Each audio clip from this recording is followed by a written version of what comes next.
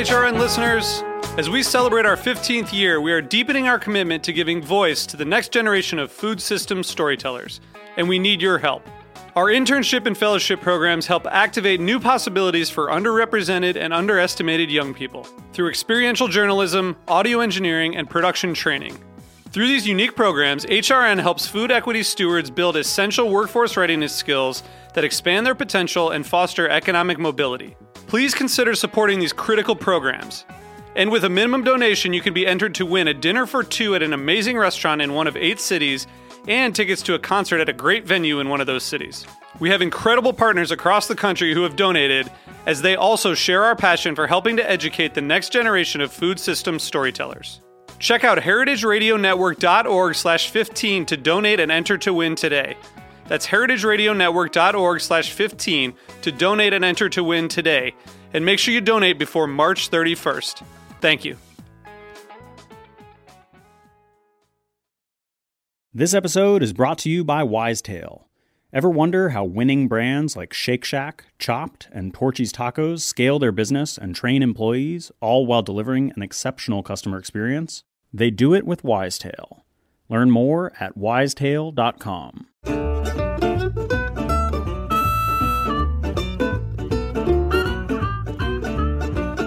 Welcome to Jupiter's Almanac.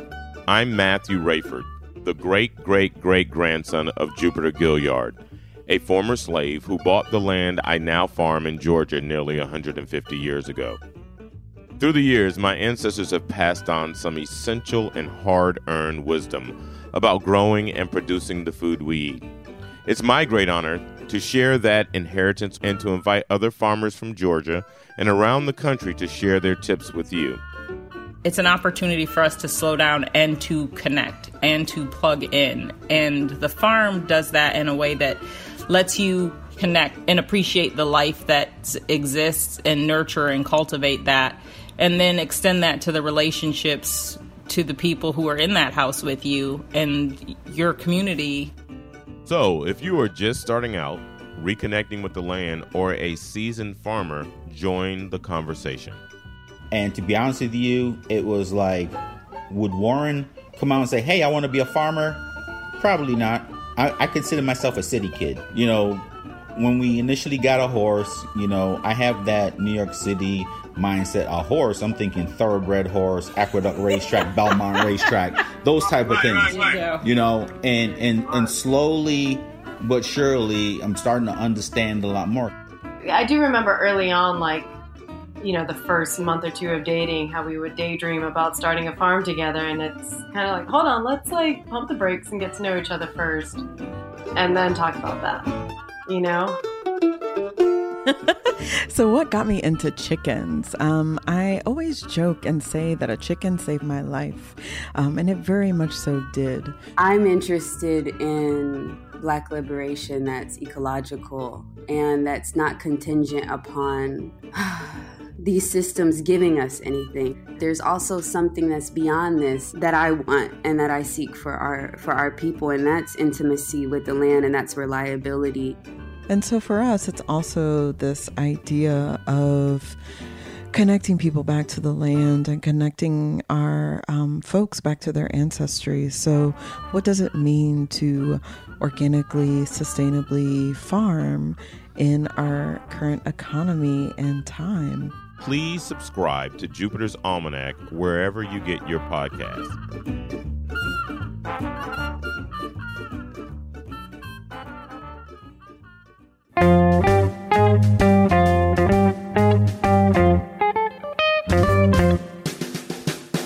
Hello and welcome to Cooking Issues. This is Dave Arnold, your host of Cooking Issues, coming to you live from the Lower East Side of Manhattan on the Heritage Radio Network. I got Nastasia the Hammer Lopez in Stamford, Connecticut on the sound.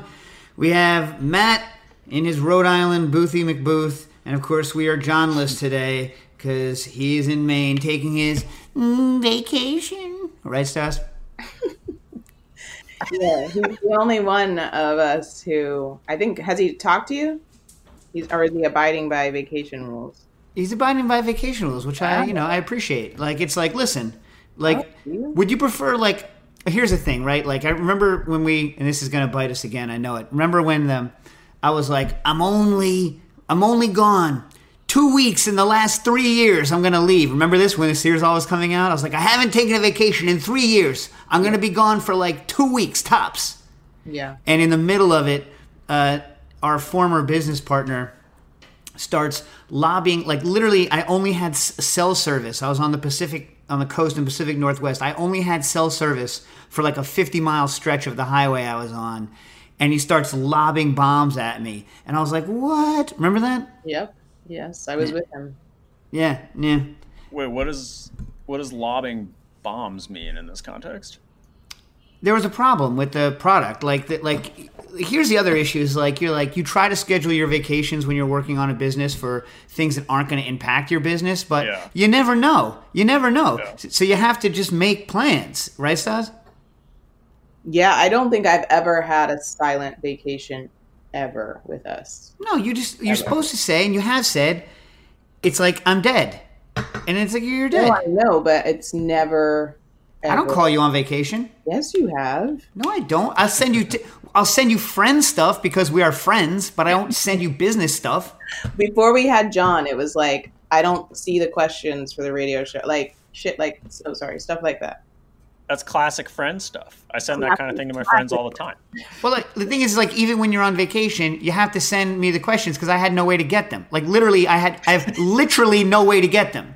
Like, you can log into my email. I can't log into your email. You've never given me the password. Like, I literally, even if I hired someone, I would have to hire, the NSA to get it because I don't have it. What? My only point was to say that I haven't had a silent vacation. Well, that's not, I tend to not bother you. I tend to not call you even when we're working. But I didn't get your calls today. What'd you say? I don't know why I didn't get your calls today. Yeah, just do it normal. Don't do audio anymore. I can get normal calls. Why, you on Verizon now? No, but I'm on Wi-Fi calling. Let's not forget, Nastasia's father works for AT&T Yes. and has for how long? 1,000,000 years. And yet, you cannot get any decent service from these people. No. I feel a little bad switching, too. I think that's the mental block. I'm like, oh, man. You're shafting your dad? Yeah.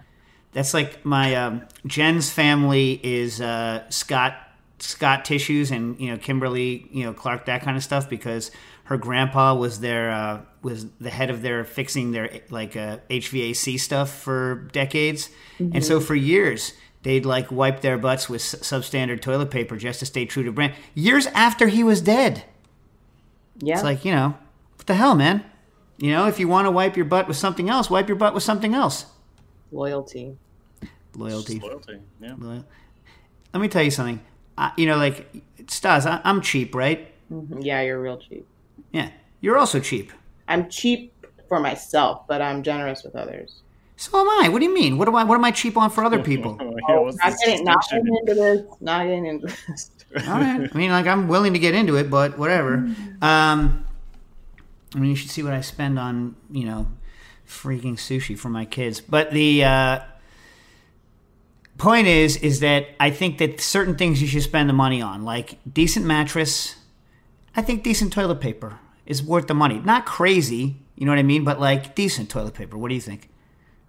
I never spend money on toilet paper because I go through so much of it. It's not about the money. It's about, I don't want to go back to the store constantly to get it. So do you buy that super thin? Yeah, I buy super thin. Oh my God. But okay, so look, I get where you're coming from. And this is the kind of math that all of us have to do every day, right? Mm-hmm. I don't want to go to the store. But the thing is, don't you feel you have to use so much more of the thin stuff? Yeah, but I still think, because even when you squeeze the good stuff, they could put more of the good stuff on there if they rolled it tighter, And I would pay for that if it was rolled tighter, like a Scott was. Tight but soft. Tight but soft, but they do it loose so that you go through it faster. And it's the going to the store. Also, a little bit of a TMI here, but I am a hard, vigorous wiper. So I feel that a lower quality toilet paper would be oh Jesus bad. That's quite a. Thank you for that. Quite an mental image. Little bit of the TMI action. A little bit. I'm imagining you going at that activity with the same vigor that like you used to have when you would walk into the studio, late or just in time, and just like at 110%. Yeah. Well, listen, if you're gonna do something, do it. Like no one goes into the bathroom and is like, I'm gonna do a mezzo wipe job. Right? No, like, I mean, that hurts you for the rest of the day. The mezzo wipe job? Yeah, oh yeah. Especially, I'm not gonna get into it anymore. But yeah, I mean, whatever. Yeah, we are done talking about this. We are so off the rails. All right, anybody got any questions? Well, one sec. So I got some follow-ups. So someone asked, I forget who it was, a listener asked a while ago, a couple weeks ago, about a recipe. From my favorite pie book, Pie Marches On. By the way, Stas, do you like Petey's pies? Are you familiar with Petey's pies? No, I don't know what they are. Oh, a lot of people. It's like a very popular pie corporation right now. I hear they're coming out with a cookbook, so I have to now get it and read it, and then like look at the new Petey's Pies pie book versus, of course, my gold standard for pie books, Pie Marches On. So. Monroe Boston Strauss, and by the way, I'll go through this first. Monroe Boston Strauss invented this, aside from chiffon pies, invented this thing called the black bottom pie. And one of the, it has a very small amount of chocolate in it. And I did what I almost never do ever, which is extremely carefully followed a recipe instead of like making my own corrections as I go, because I did read his recipe for it and it was preposterously low in chocolate. You can find this on the internet, by the way.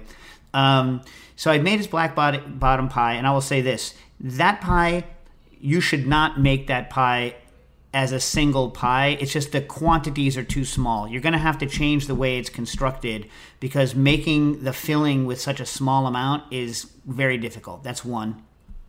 Two, when I ate it, so the idea is it's like a chocolate, it's like a graham cracker crust, his style graham cracker crust, a chocolate kind of pudding layer, an eggnog layer, and then whipped cream on top. All right? So you got it, like the 3 layers? You with me so far? Yeah. So I made it, went through all the, mishigash, all the stuff, made all the things, blah, blah, blah, cooked it, sliced it. I was like, oh, the black bottom pie, the world's greatest pie. And I was like, this tastes like pudding from a box. I was like, this is pudding from a box. But I'm not a pudding pie kind of a guy. So then 2 other people, Miley Carpenter, my sister-in-law, who is also the editor-in-chief of the Food Network magazine, and my wife were like, no, this is really good. I would eat this again. This is delicious. So it might be just that I'm not a big pudding pie guy. I don't know. Where are you guys on pudding pies? Like Boston cream and whatnot.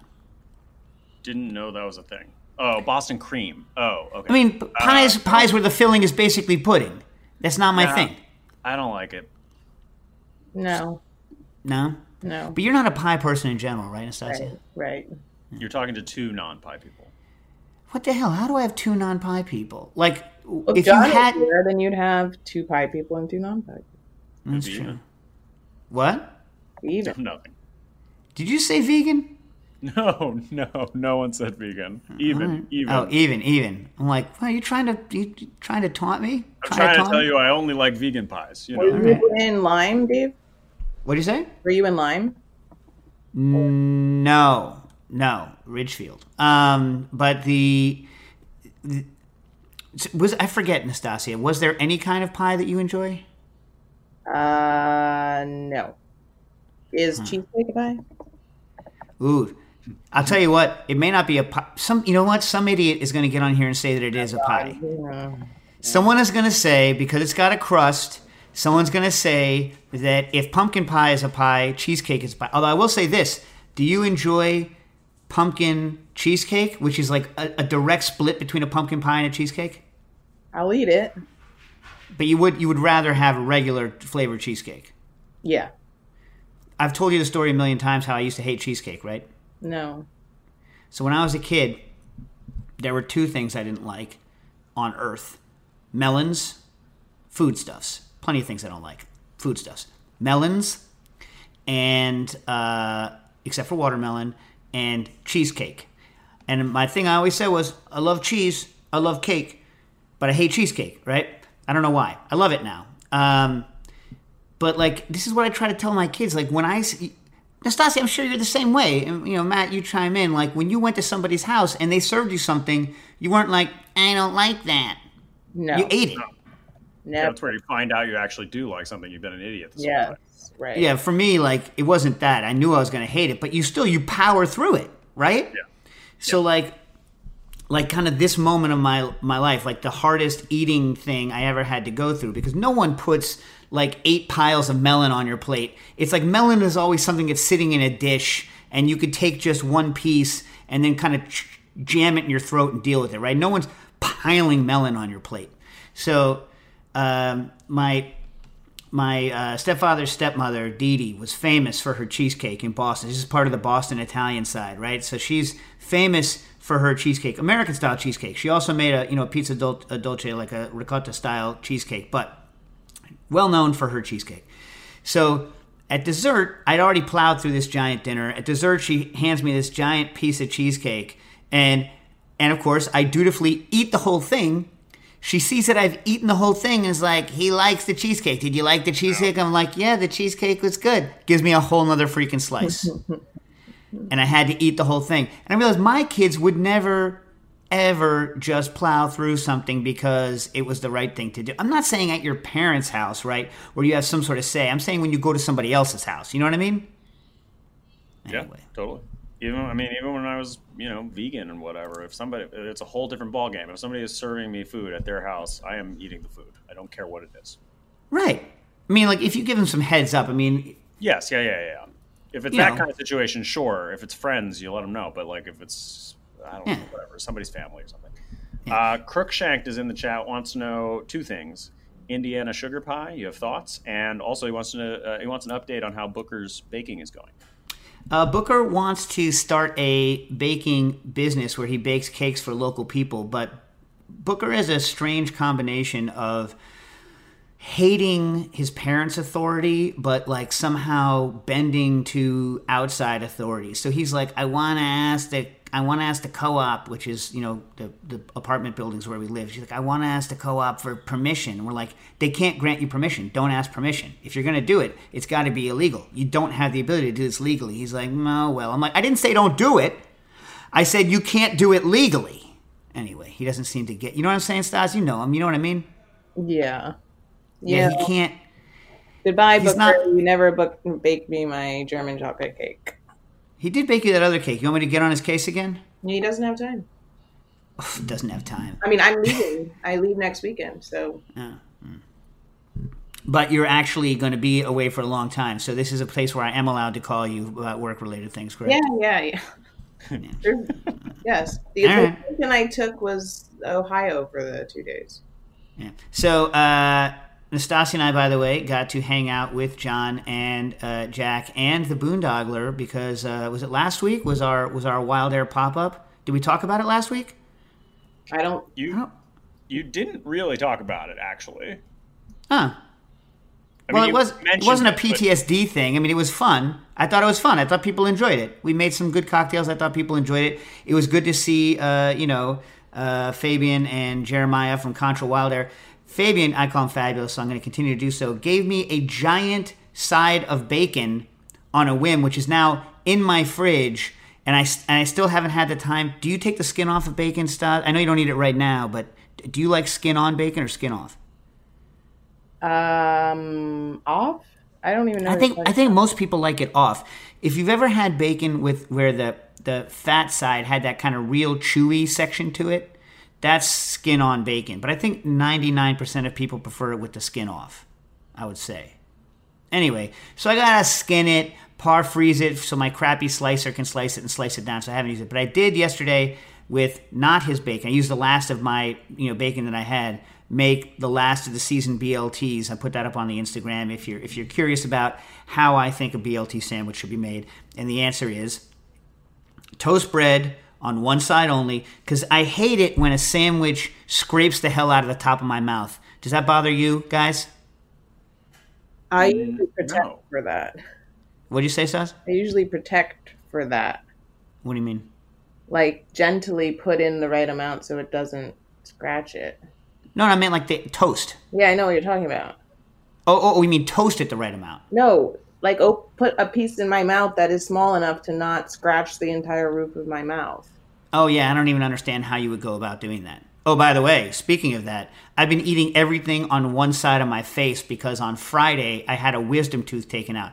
I'm like the only 49-year-old guy like anywhere that gets a wisdom tooth taken out. Get this, Stas, you're going to love this. Mm-hmm.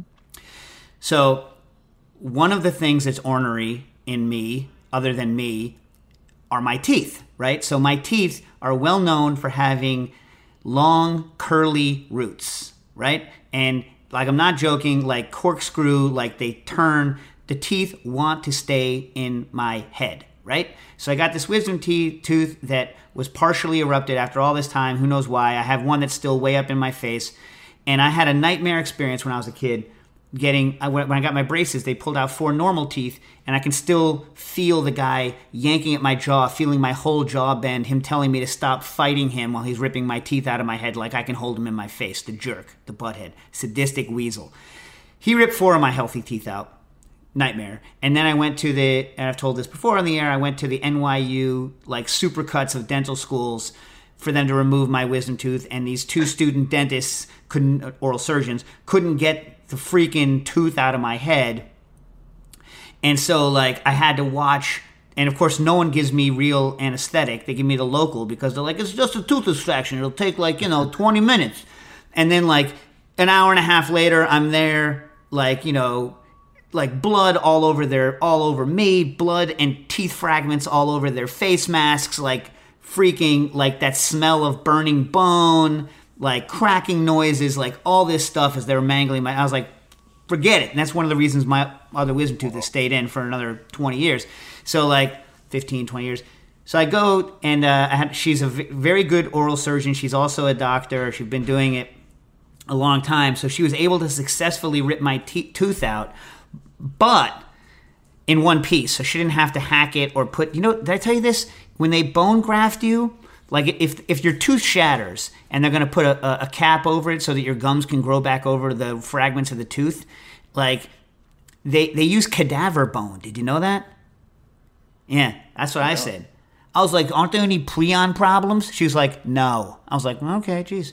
So anyway, but she was worried. She didn't want to go in there because my root is so big, long, and curly, like it was right next to the nerve. So she's like, if I dig in there like I would with someone with smaller roots, I could jam your nerve and your whole jaw and like your tongue and stuff would go numb for who knows how long. I'm like, no, thanks. No, thanks. So anyway, she finally rips the things out. And by the way, I'm so terrified of this procedure. And by the way, in order to get full anesthesia, she said that it would be an extra $1,000, $1,100, and insurance wouldn't cover the general anesthesia. So I'm like, I could buy a lot with $1,000, you know what I mean? So for instance, the x-ray that she took the week before and didn't tell me was going to cost $1,000 because insurance didn't cover that. I could have bought that anyway. So I did it under local, and she, halfway during the procedure, she's like, your eyes are freaking me out. Because like apparently she's like, your eyes look like from Gremlins, the movie, like because they were like open so wide, and I was like staring straight at her as she was ripping the tooth out. You would do the same thing, Stas, right?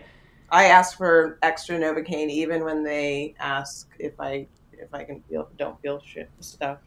Yeah, well, she did the same thing to me. So she gives me all the Novocaine. They put in a couple of extra what they call blocks, and then like as she's like got her whole body in there, she like drilled a thing into it and then like looped something and was twisting out. I was like, yo, this hurts. But it sounded more like this. You know what I mean? And so she stops. And she's like, that's just pressure. I'm like, that's not pressure. And she's like, listen. She's like, when the pressure gets to be as intense as what I'm doing to you, your body can't distinguish between pressure and pain. And I'm like, well, what's the point? Yeah, wait, what? What's the point of the anesthetic if my body can't distinguish between the two? Why didn't they knock you out? What? Why didn't they knock you out completely? $1,000 extra. $1,000 extra. Should have been like a B.Y.O.A. option. Yeah, I know. There's some places that let you bring your own anesthesiologist. I mean, I will always do that forever and ever. Yeah, but no, it wasn't. She wasn't qualified, but then you still have to pay the anesthesiologist. She was saying for a dental procedure. Pain, I would pay the $1,000. Well, that's the thing. I should have paid the $1,000. I mean, now he knows he wanted to pay the $1,000. Well, but you know what? I'm glad I have the $1,000. I need the money. Frankly, Nastasia and I are about to go out of business because Amazon won't pay us. So, frankly, I need the money. You know what I mean? It's like how much do they owe us now, Stas? I mean, oof. You really want me to say it? I mean, look, bear in mind, people, that the only reason Nastasia and I haven't invested our last $2 in squeegees and gone out on the highway is because of this loan that the government gave us. And that we've blown through because Amazon owes us about a third of a year of money. Yeah. Okay? So, a third of a year. Right, Stas? I got a message from them this morning, and they said, we're still working on this. I hope that you'll release your next POs to us and do business as usual. You know what? I feel, I feel for Bezos because I know he's hurting, I know. He's it must be hard. It must be hard, I feel bad. I feel real bad for him. His, private flight attendants probably have to wear masks now, and that's just a lot. That's just a lot for him to have to deal with, right? Yes. Yeah. Oh my God! Did you see last night on the news? Holy crap! What happened? What Trump did? Insane. Oh, with taking the mask off and saying I'm Superman now. It's not so bad. We should all get that thing. Yes. Yeah, please. Yeah. Please. Please. Wait. So back to the. I didn't finish my BLT. Hold on one second. BLT. All right. So I toast one side only because I don't like when my mouth gets ripped off and I don't have the self-control Nastasia has. So I'm going to shove a giant piece of sandwich in my mouth. And that much toast against the roof of your mouth is like sandpaper. So I toast one side only and I put the toast inside to act as the moisture barrier. Now, some people don't like moist tomatoes in their BLTs. Then why eat a BLT? Then just eat bacon and lettuce. It'll get a good tomato. And so my favorite, I've said it before, I've said it again, Stokes Farms in Old Tappan, New Jersey. Farmer Ron Benaghi there. Is that how you pronounce his name? Anyway, I just call him Farmer Ron. I've never said his last name to him. So his Aunt Ruby, their Aunt Ruby's German Green is grown there.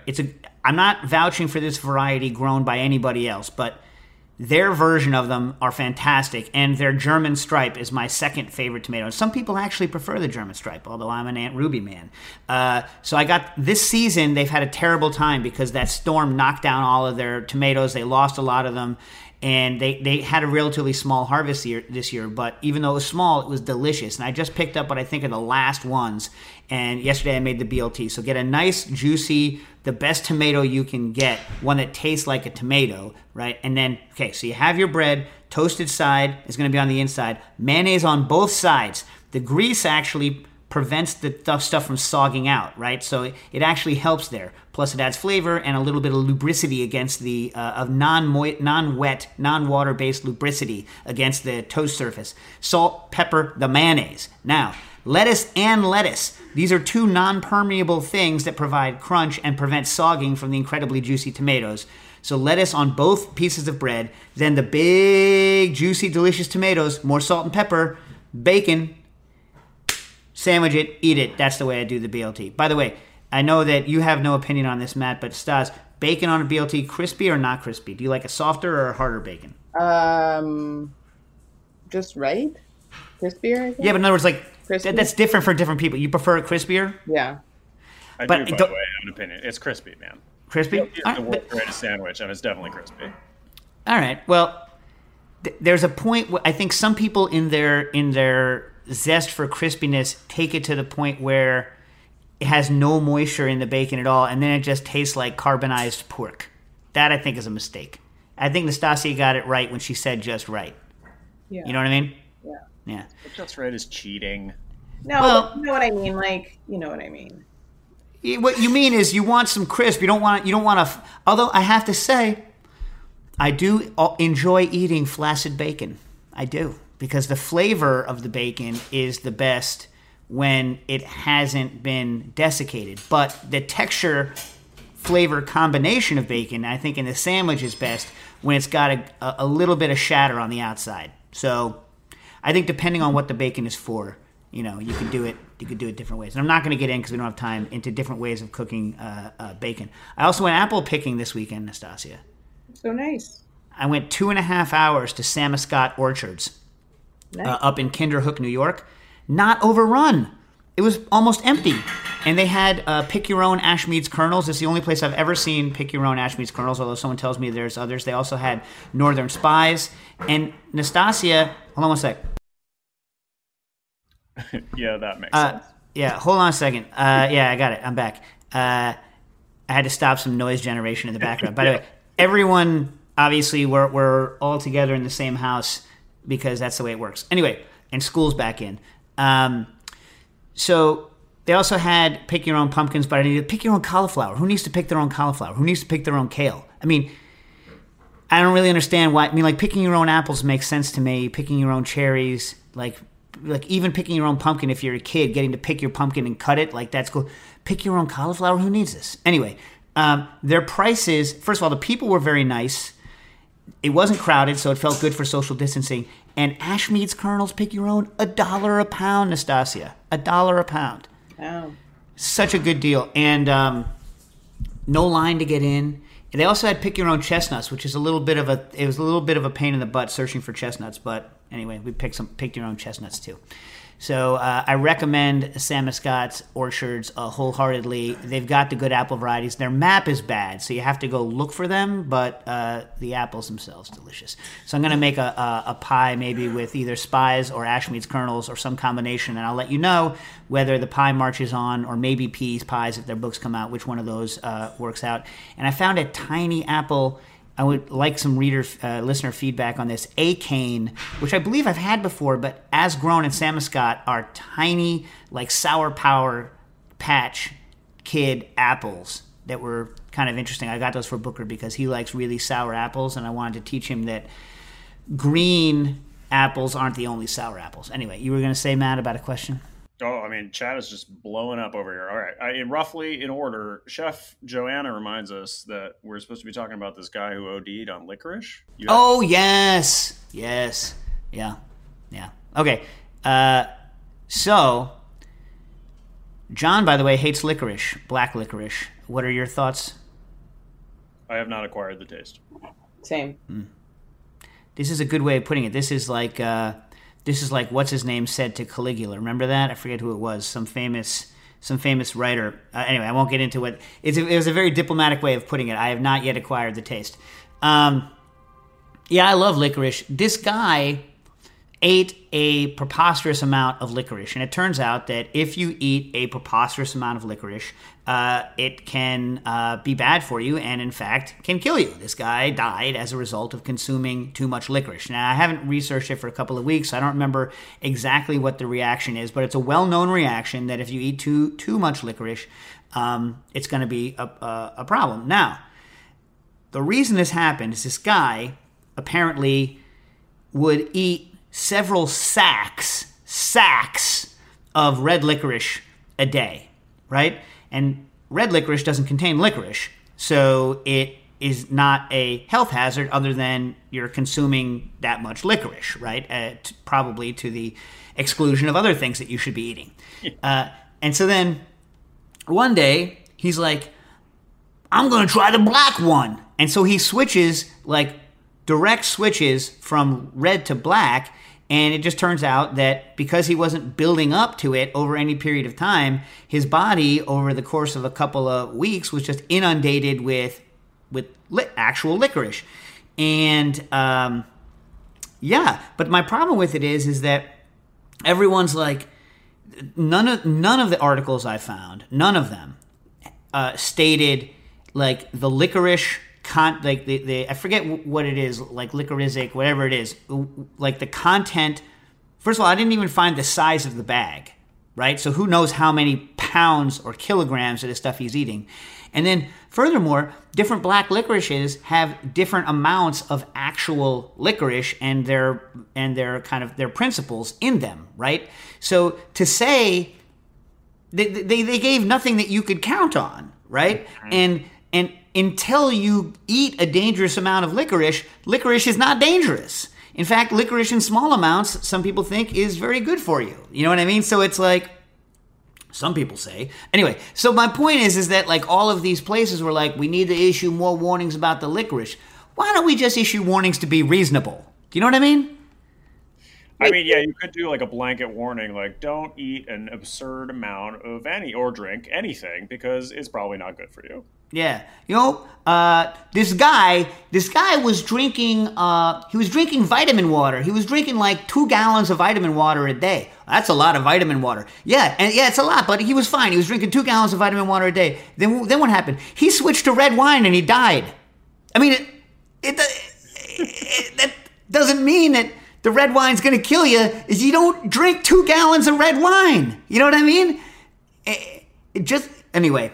My point is that... Dave, do you want to try the thing that we talked about where we give you 2 minutes to talk about each subject? Yeah, sure. Okay. Next. So Nastasia said that she's after, once we start something... And now here's the question though, Stas. Well, after we start something, she's going to give it like a 2-minute boxing timer. You suggested this, so I'm just trying to stick by it. So let's try it. Yeah. But it starts after I read the question when I start talking about it, right? Yes. So that means I have to try to not go on a tangent in the middle of reading the question. Right. All right. We're going to try this, people. Well, let's go back to the chat. So let's try with the chat question, okay? Yeah, sure. This episode is brought to you by Wisetail. Ever wonder how winning brands like Shake Shack, Chopped, and Torchy's Tacos scale their business and train employees, all while delivering an exceptional customer experience? They do it with Wisetail. Wisetail is a state-of-the-art learning management system built to engage and empower your workforce. With a modern user interface and intuitive course authoring capabilities, Wisetail has helped hundreds of businesses achieve their growth goals. Plus, Wisetail has experts on call to help you bring your vision to life with their world-class client success team. Come see how Wisetail's award-winning training platform can go to work for you. As a special offer, HRN listeners are eligible for their first month free. Learn more at wisetail.com/HRN. That's wisetail.com/HRN. WISETAIL.com/HRN. Terms and conditions apply. Visit their website for more details. All right. Juran Sandstrom? Oh, I have his question here. Oh, all right, you read it. Right. You read it. That makes it easier. How can I make syrups for cocktails containing plant material, in my case strawberry, last longer in a fridge? I've been experimenting with potassium sorbate, but unsure it's the right choice. Are there other methods I should be aware of? He also followed up with, how does sugar to other ratio affect shelf/fridge life? Some claim a certain sugar content inhibits mold. All right. So you started, Stas? Yes. All right. So, look, obviously we know that there's mold and bacteria are the two things you're worried about. All right. So you got to separate the two out. Above a certain sugar level, bacteria is not going to grow. But even up to about 50% sugar, you're still going to get mold and mold growth on top. Ask any simple syrup that's ever had mold grow on it, right?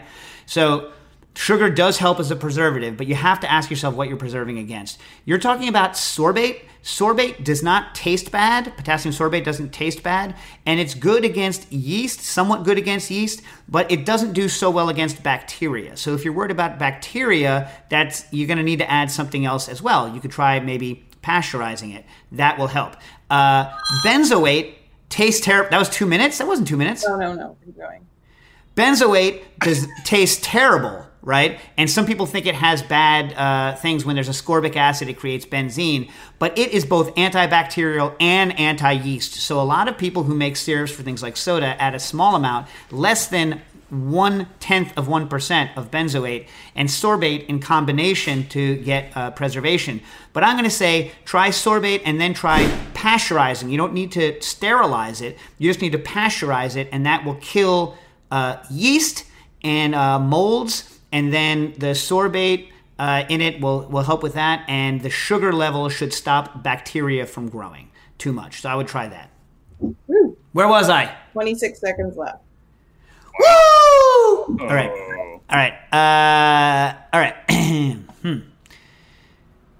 So what are we doing next? You got more chat, or are we going to written in questions? Do you have this one from Andrew about building a fire pit? No, go. Okay.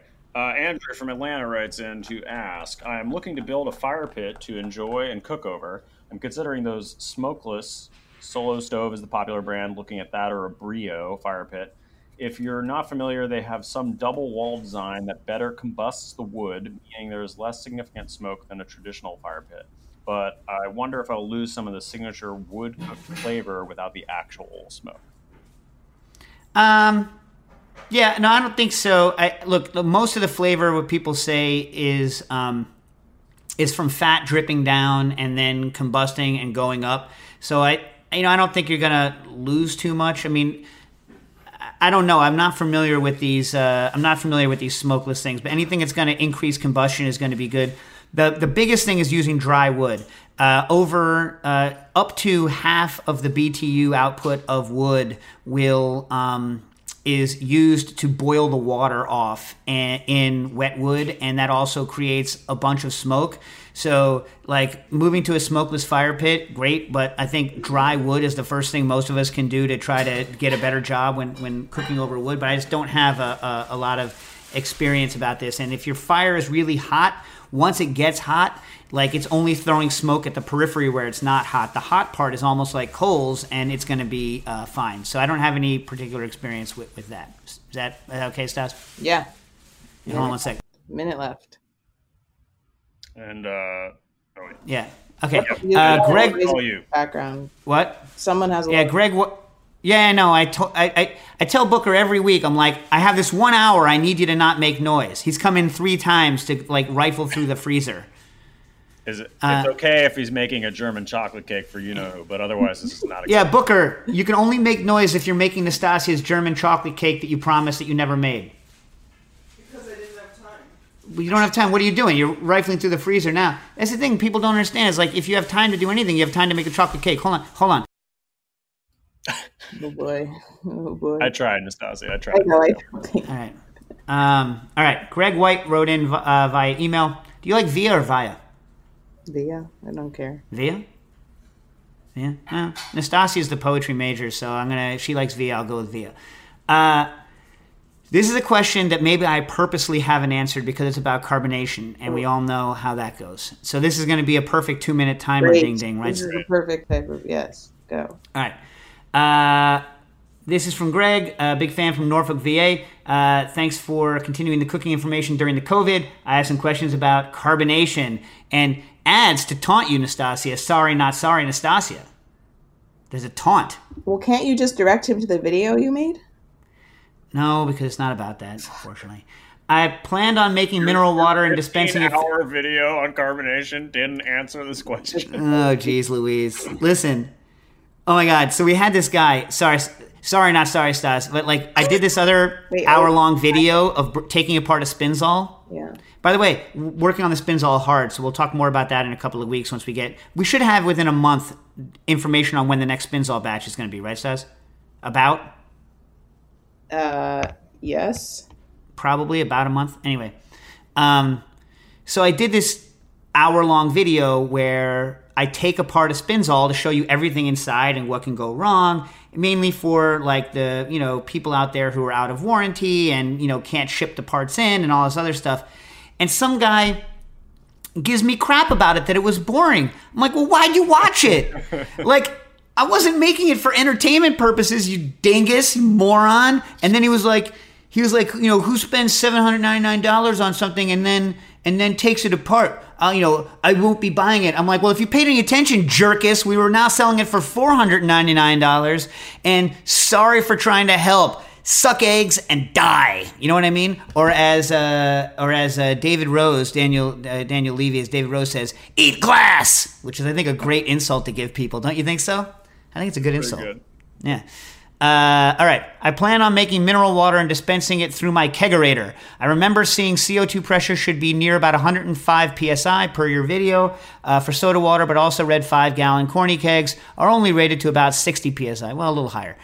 Do you have any experience with pushing the boundaries on psi in corny kegs? If this is a bad idea, I will likely fill a Sankey keg instead. Here we go. All right. Second, I want to. Well, no, I'm going to read all three. You give me 2 minutes for the full thing. Okay. Right? I'm going to do all three questions, which are part of the same thing, and then you're going to give me 2 minutes for the whole thing, right? Yes. Okay. Second, I wanted to make a homemade perlini, which is a carbonation thing. Rather than spending buku bucks on the real deal, I wanted to fix a corny keg post, which is the little connector, ball connector or pin, on a mason jar lid and use a ball lock connector and serve carbonated beverage directly from a mason jar. Do you know what PSI mason jars will hold? I expect this to be a dangerous experiment and wondered if you might have already explored this. I'm also looking to do this to a spare Vitamix cap to make carbonated Miami Vice cocktails. If you know any other sources where I can read more on pressure and vacuum cooking, I'd appreciate the help. For any statistic needs that Nastasia may have, I'm a 30-year-old male bartender. I live with my girlfriend, who is also a bartender, and she doesn't necessarily encourage me to do these kinds of experiments or buy things, but she likes to see me, so she tolerates our lack of space due to my DIY contraptions and cooking bar equipment. All right. I'm going to go ahead and guess that his girlfriend is trying to convince him not to pressurize a mason jar. Yeah. So, okay, you tell me when you're going to start, Stas. Go. Okay. Let's go in reverse order here, semi-reverse order. Don't do it to the mason jar. Just don't do it to the mason jar. Just don't do it. Carbonate, like get a bottle, like a liquid bread carbonator cap, and use your ball lock, carbonate in a bottle, and pour it in a mason jar when you're done. It's super cheap, and your eyes and your chest will thank you from not having to pick shards of glass out of them. On the VitaPrep, it's almost impossible to add any overpressure to a Vitamix container. You can blend a cocktail, pour it in a funnel into a bottle, and then carbonate it. It's going to foam, but you'll be able to get some carbonation on it. Do it that way. Use small amounts in a 2-liter bottle with a liquid bread carbonator cap. Now, to your main thing. You do not attempt to go full pressurization in a corny keg because, as you say, it sucks. Once they go over pressure, they leak violently and they spray, and it's a huge nightmare. But if you're going to put it into a kegerator, you don't need 105 psi. 105 psi is only for liquids that will be stored at room temperature. At refrigerator temperature, it's closer to 50 psi. Okay, 45, 50 psi. So that should work. Don't put too much pressure on a corny. It won't hurt you because the vent will turn on in time, but it does suck. How was that? Good. Great. All right. Yeah. All right. This is working, right, Stas? Yes. Yeah. All right. All right. Garrett Rotel wrote in via email. Rotel, I wonder, is Rotel tomato like a human being's name, or does Rotel have a meaning that I don't understand? Wait, I'm sorry. What is the tomato thing? You don't know Rotel? No. Neither of you know Rotel? No. So, if you've ever spent a lot of time with anybody from Texas, the only way that they make queso dip there is with Velveeta and Rotel tomatoes, which is a mixture of diced tomatoes and Hatch chilies. And it's Rotel. And I think it's Hatch. It's green chilies. Maybe it's not Hatch, because it's not in Mexico. Anyway, It's Rotel is a green chili tomato thing. And it's like, go look for it in your supermarket next time you make queso. Try the Rotel. Let me know what you think. But I never really understood what Rotel meant, if it had meaning or if it was just like something. You know what I mean? Anyway, it was in college that I was turned on to the Rotel because I was talking about making queso, and I was slapped across the face for not knowing what Rotel was. And ever since then, I've been, I've given my due. What's it called? Respect to. Yeah. All right. So Garrett Rotel, I'm assuming no relation to the Rotel family that I'm hoping exists somewhere like on their tomato and chili fortune. Longtime listener, first time caller, writer, chef in Calgary, Alberta, Canada. I have a question. I'm opening a restaurant next month. Good luck. I hope it works out. It's a tough time to open a restaurant. anyone that was like working on restaurants during this time or opening it, like, you know, I hope this stuff turns around, you know, quickly so that you guys do well. I have 30 pounds of Nanking cherries, which I'd never heard of. Nanking cherry is like a bush cherry. Apparently it's softer, and the reason I've never heard of it is you can't buy them because they don't ship well. I want to preserve. I obtained said fruit from a friend's tree in his backyard, and they seem to be a little overripe in comparison to your standard cherry, probably because they were picked 2 weeks ago. That's a long time. That being said, I've done some reading and have found they tend to be softer textured cherry, best suited for jam or jelly. I tried poaching them in 1-to-1 simple, and they tasted great, but they were a little bitter, and I would prefer a firmer texture. So my question is, what is the best method to preserve them, and are there any additives that could help with the texture but not impart a flavor?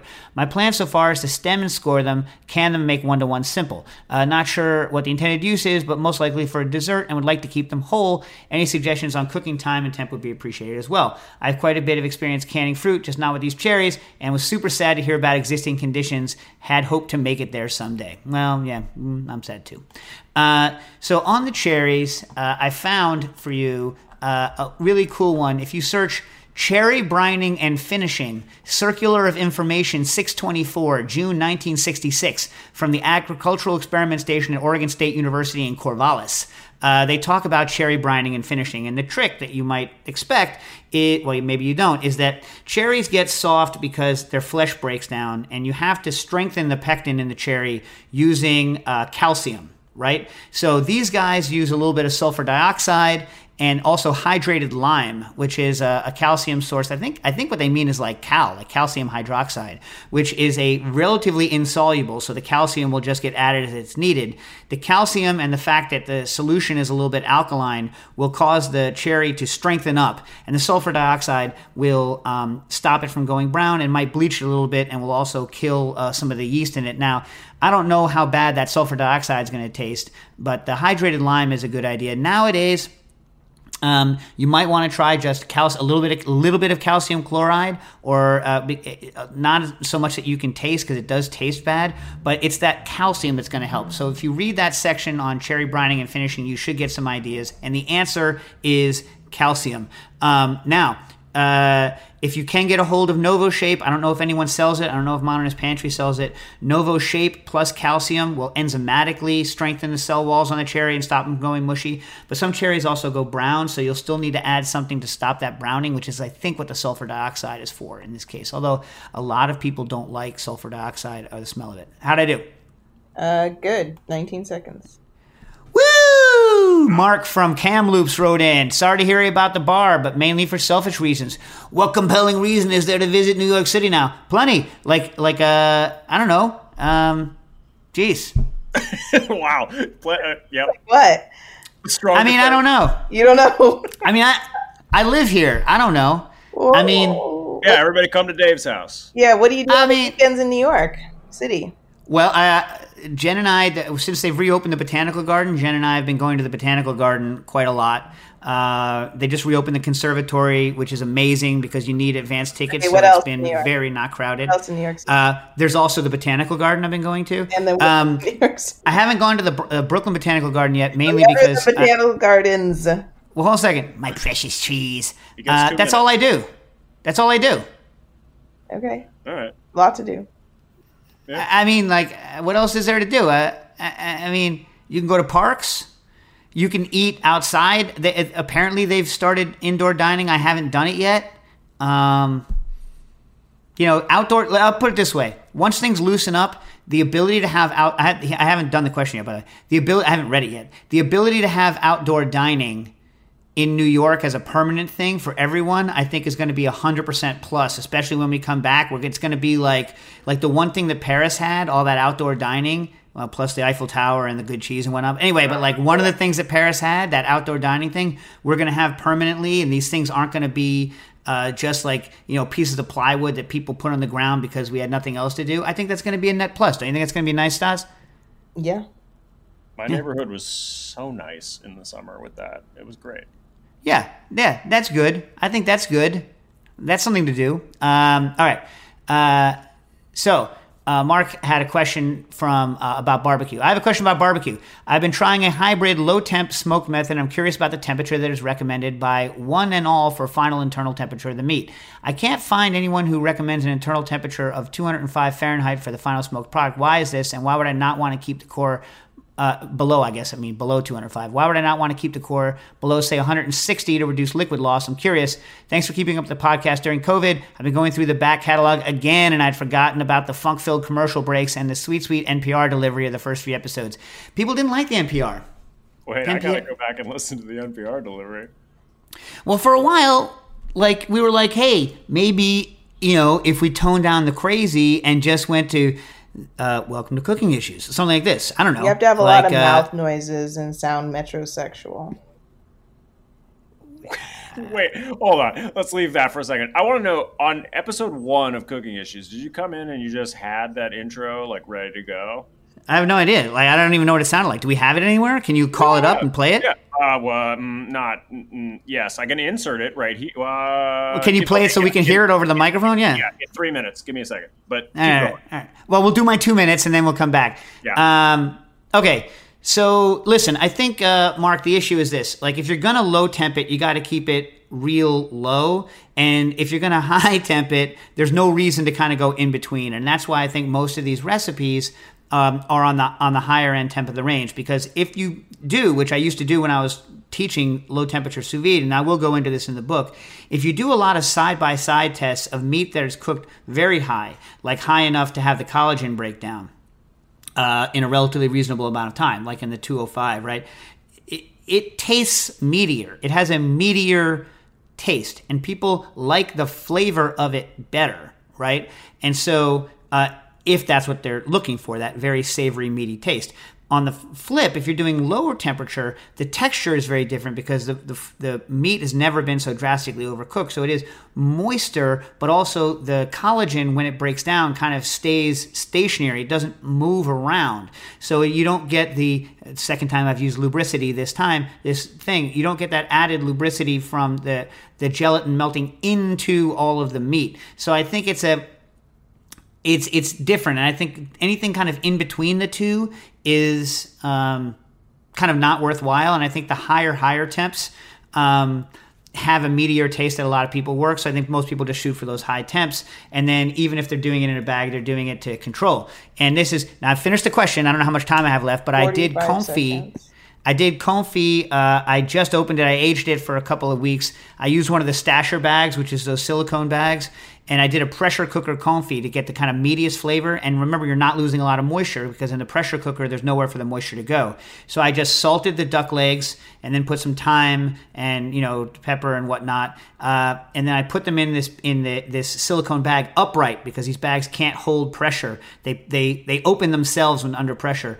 And I put it in the pressure cooker. I pressure cooked it for 10 minutes, opened it, did the dip in water to get the fat around it, fat that it rendered, and pressure cooked it another 10 minutes and let it age. Then after it was done, pulled it out, and it had popped again. So I did the water dip again to get rid of all the air so it wouldn't oxidize. And then I stored it for a couple of weeks and made the confit, and it tasted delicious. So I might do some silicone bag confit in the future. Remember, I told you that wasn't part of the question, though. Oh. Well, that was a whole separate thing. Yeah. Remember I said this is not part of the question? I'm talking about something entirely different. So you want an extra 2 minutes on that? Keep going. I don't know about 2 minutes. I got it all with only 15 seconds over, and I talked about how to do confit pressure cooker bag. I think doing pretty good. Yeah. Okay, you got me? I found the thing. We might have to listen to a couple minutes of music here. Not a couple minutes, a couple seconds. That's the original Vicious Vicious Vodka by Amos Milburn.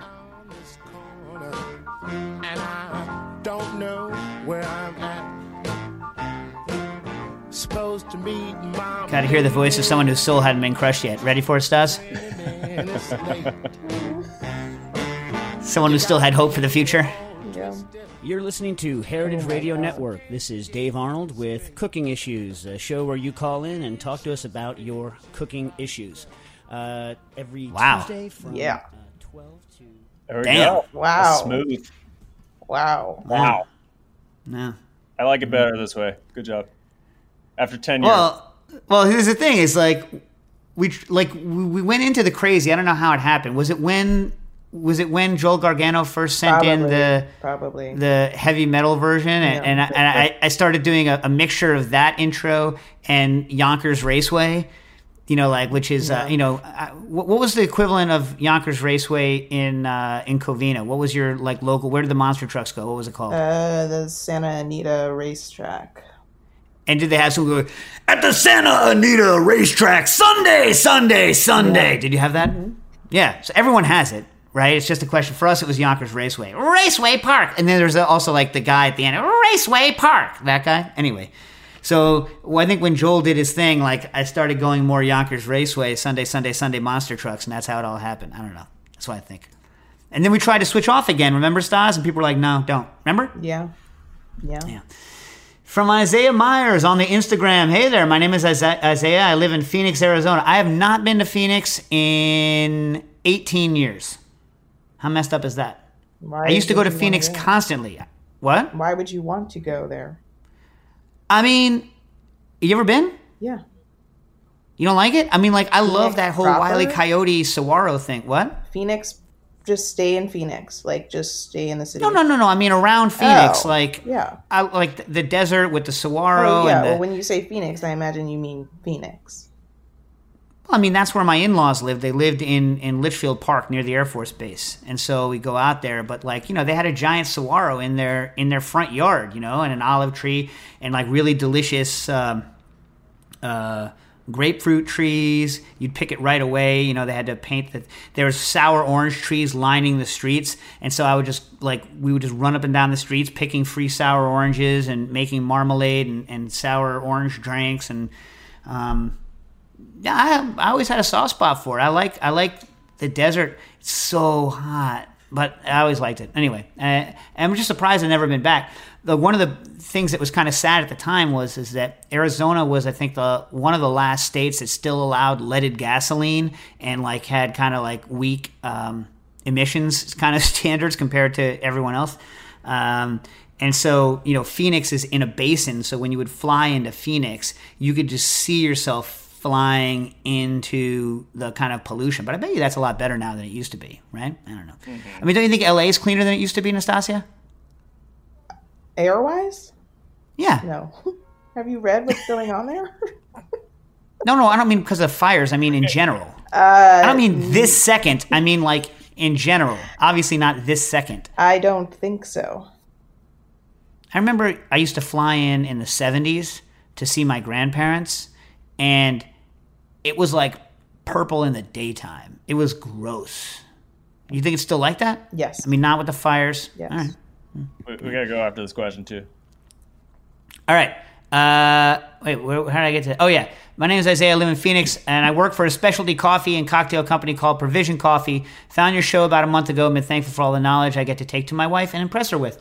Anyways, the question is, do you have any recommendations for a pumpkin-spiced cocktail? I was thinking of pairing with bourbon, but just wondered if you have ever encountered any great one. Thanks for cracking me up and teaching me on the weekly. All right, Isaiah. So we never did a pumpkin-spiced cocktail. Bourbon sounds good. Stas, what are your feelings on pumpkin spice? Don't really like it. Really? Because other people like it or because you don't like it? In other words, do you like it in pumpkin? You don't like pumpkin pie. Okay. Do you like other things with nutmeg and ginger and cinnamon? So I started the 2-minute thing, but we're... Okay. All right. I'm asking you a question. Yes, I like certain pumpkin spice, other pumpkin spice I don't. Do you like spice cake? Yeah. All right, so you like things like that. Okay. I'm where you are now. Okay. What we were doing towards the end is Damon Harjoey Rogo at the bar, one of our bartenders, was working on a pumpkin spice cream syrup, which is good. So what you do is you mix, I don't remember whether we did equal parts because it's real thick, of cream and sugar. You might need to add a little more cream because it's going to be real thick. And then you thicken that with a little bit of citric acid until it sort of pre-thickens and breaks a little bit. Now that cream syrup has to be pumped. You then add your pumpkin spice mixture to that and do pumpkin spice cream syrup drinks with bourbon. Like you're going to be winning all day long, Kevin. You're going to be, was that Kevin? No, sorry, Isaiah. You're going to be winning all day long, Isaiah. I don't know if it gets cold enough. I guess it's nice. It gets chilly. The nice thing about Phoenix is that at night, if like you get in a pool and you get out, you evaporate so quickly that even when it's in the 90s, you're like, oh, I feel a little bit of a chill. I will keep my towel around me. You know what I mean? Mm-hmm. Anyway, so try that. I have to say, I would like to go back to Phoenix. I would. I like Phoenix. Do I have time for one more? We're on a 2-minute thing. Come on. Do we got it? Yeah, well, you got one more 2-minute section. Go. Kevin McHugh writes in via email. Sorry, Isaiah, for calling you Kevin. I was just looking at the next question that's coming down.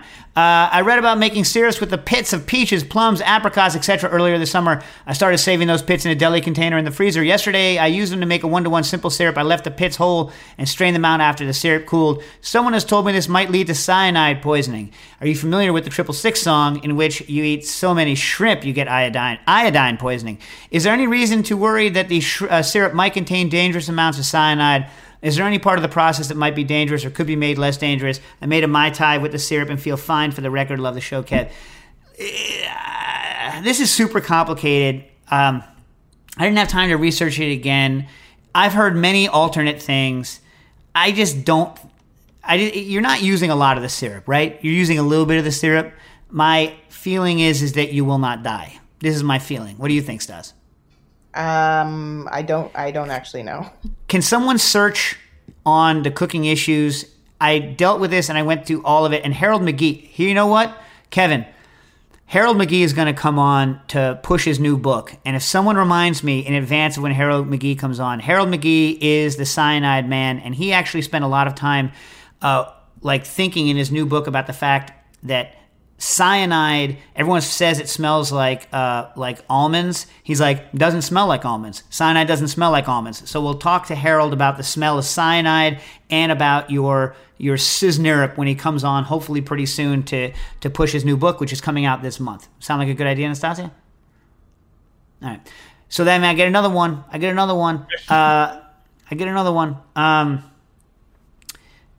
Monty Zukowski wrote in via email, greetings and good wishes. What is the science behind stuff getting stuck to your pan? Again, with McGee, he says it's the proteins what are bonding with your pan.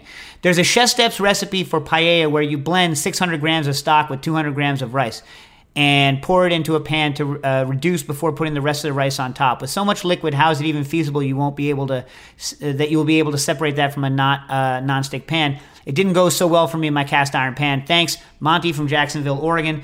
All right, Monty, first of all, you got to ask yourself, how seasoned is your pan? What the Chef Steps is doing, I've never seen before, is kind of interesting. They're par cooking, or basically cooking their rice with the paella flavors. They're chilling it, right? And then they are blending some of the cooked rice with stock and then pouring that into a pan and then turning it into kind of a rice pancake, but it's very liquid. So I think what they're doing there is they're trying to heat it evenly and have it kind of reduced down into a batter. Then that batter sets almost like an injera, and you see them like jamming around to loosen on the edges and then pouring oil in. I think that's the key, to get the oil to slide underneath to get that film to release, because at the end, after enough water is evaporated from it, it fundamentally turns into a rice pancake. And so then the question is, can you get a rice pancake off of your pan?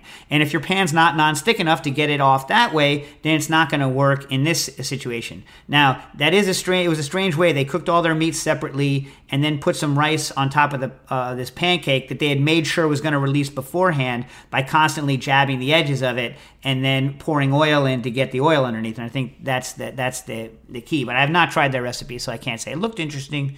But most of those rice things, you need to somehow manage to get oil onto the bottom so that the rice can crisp up and then release. So it's about cooking it dry, separated, and then getting your oil underneath.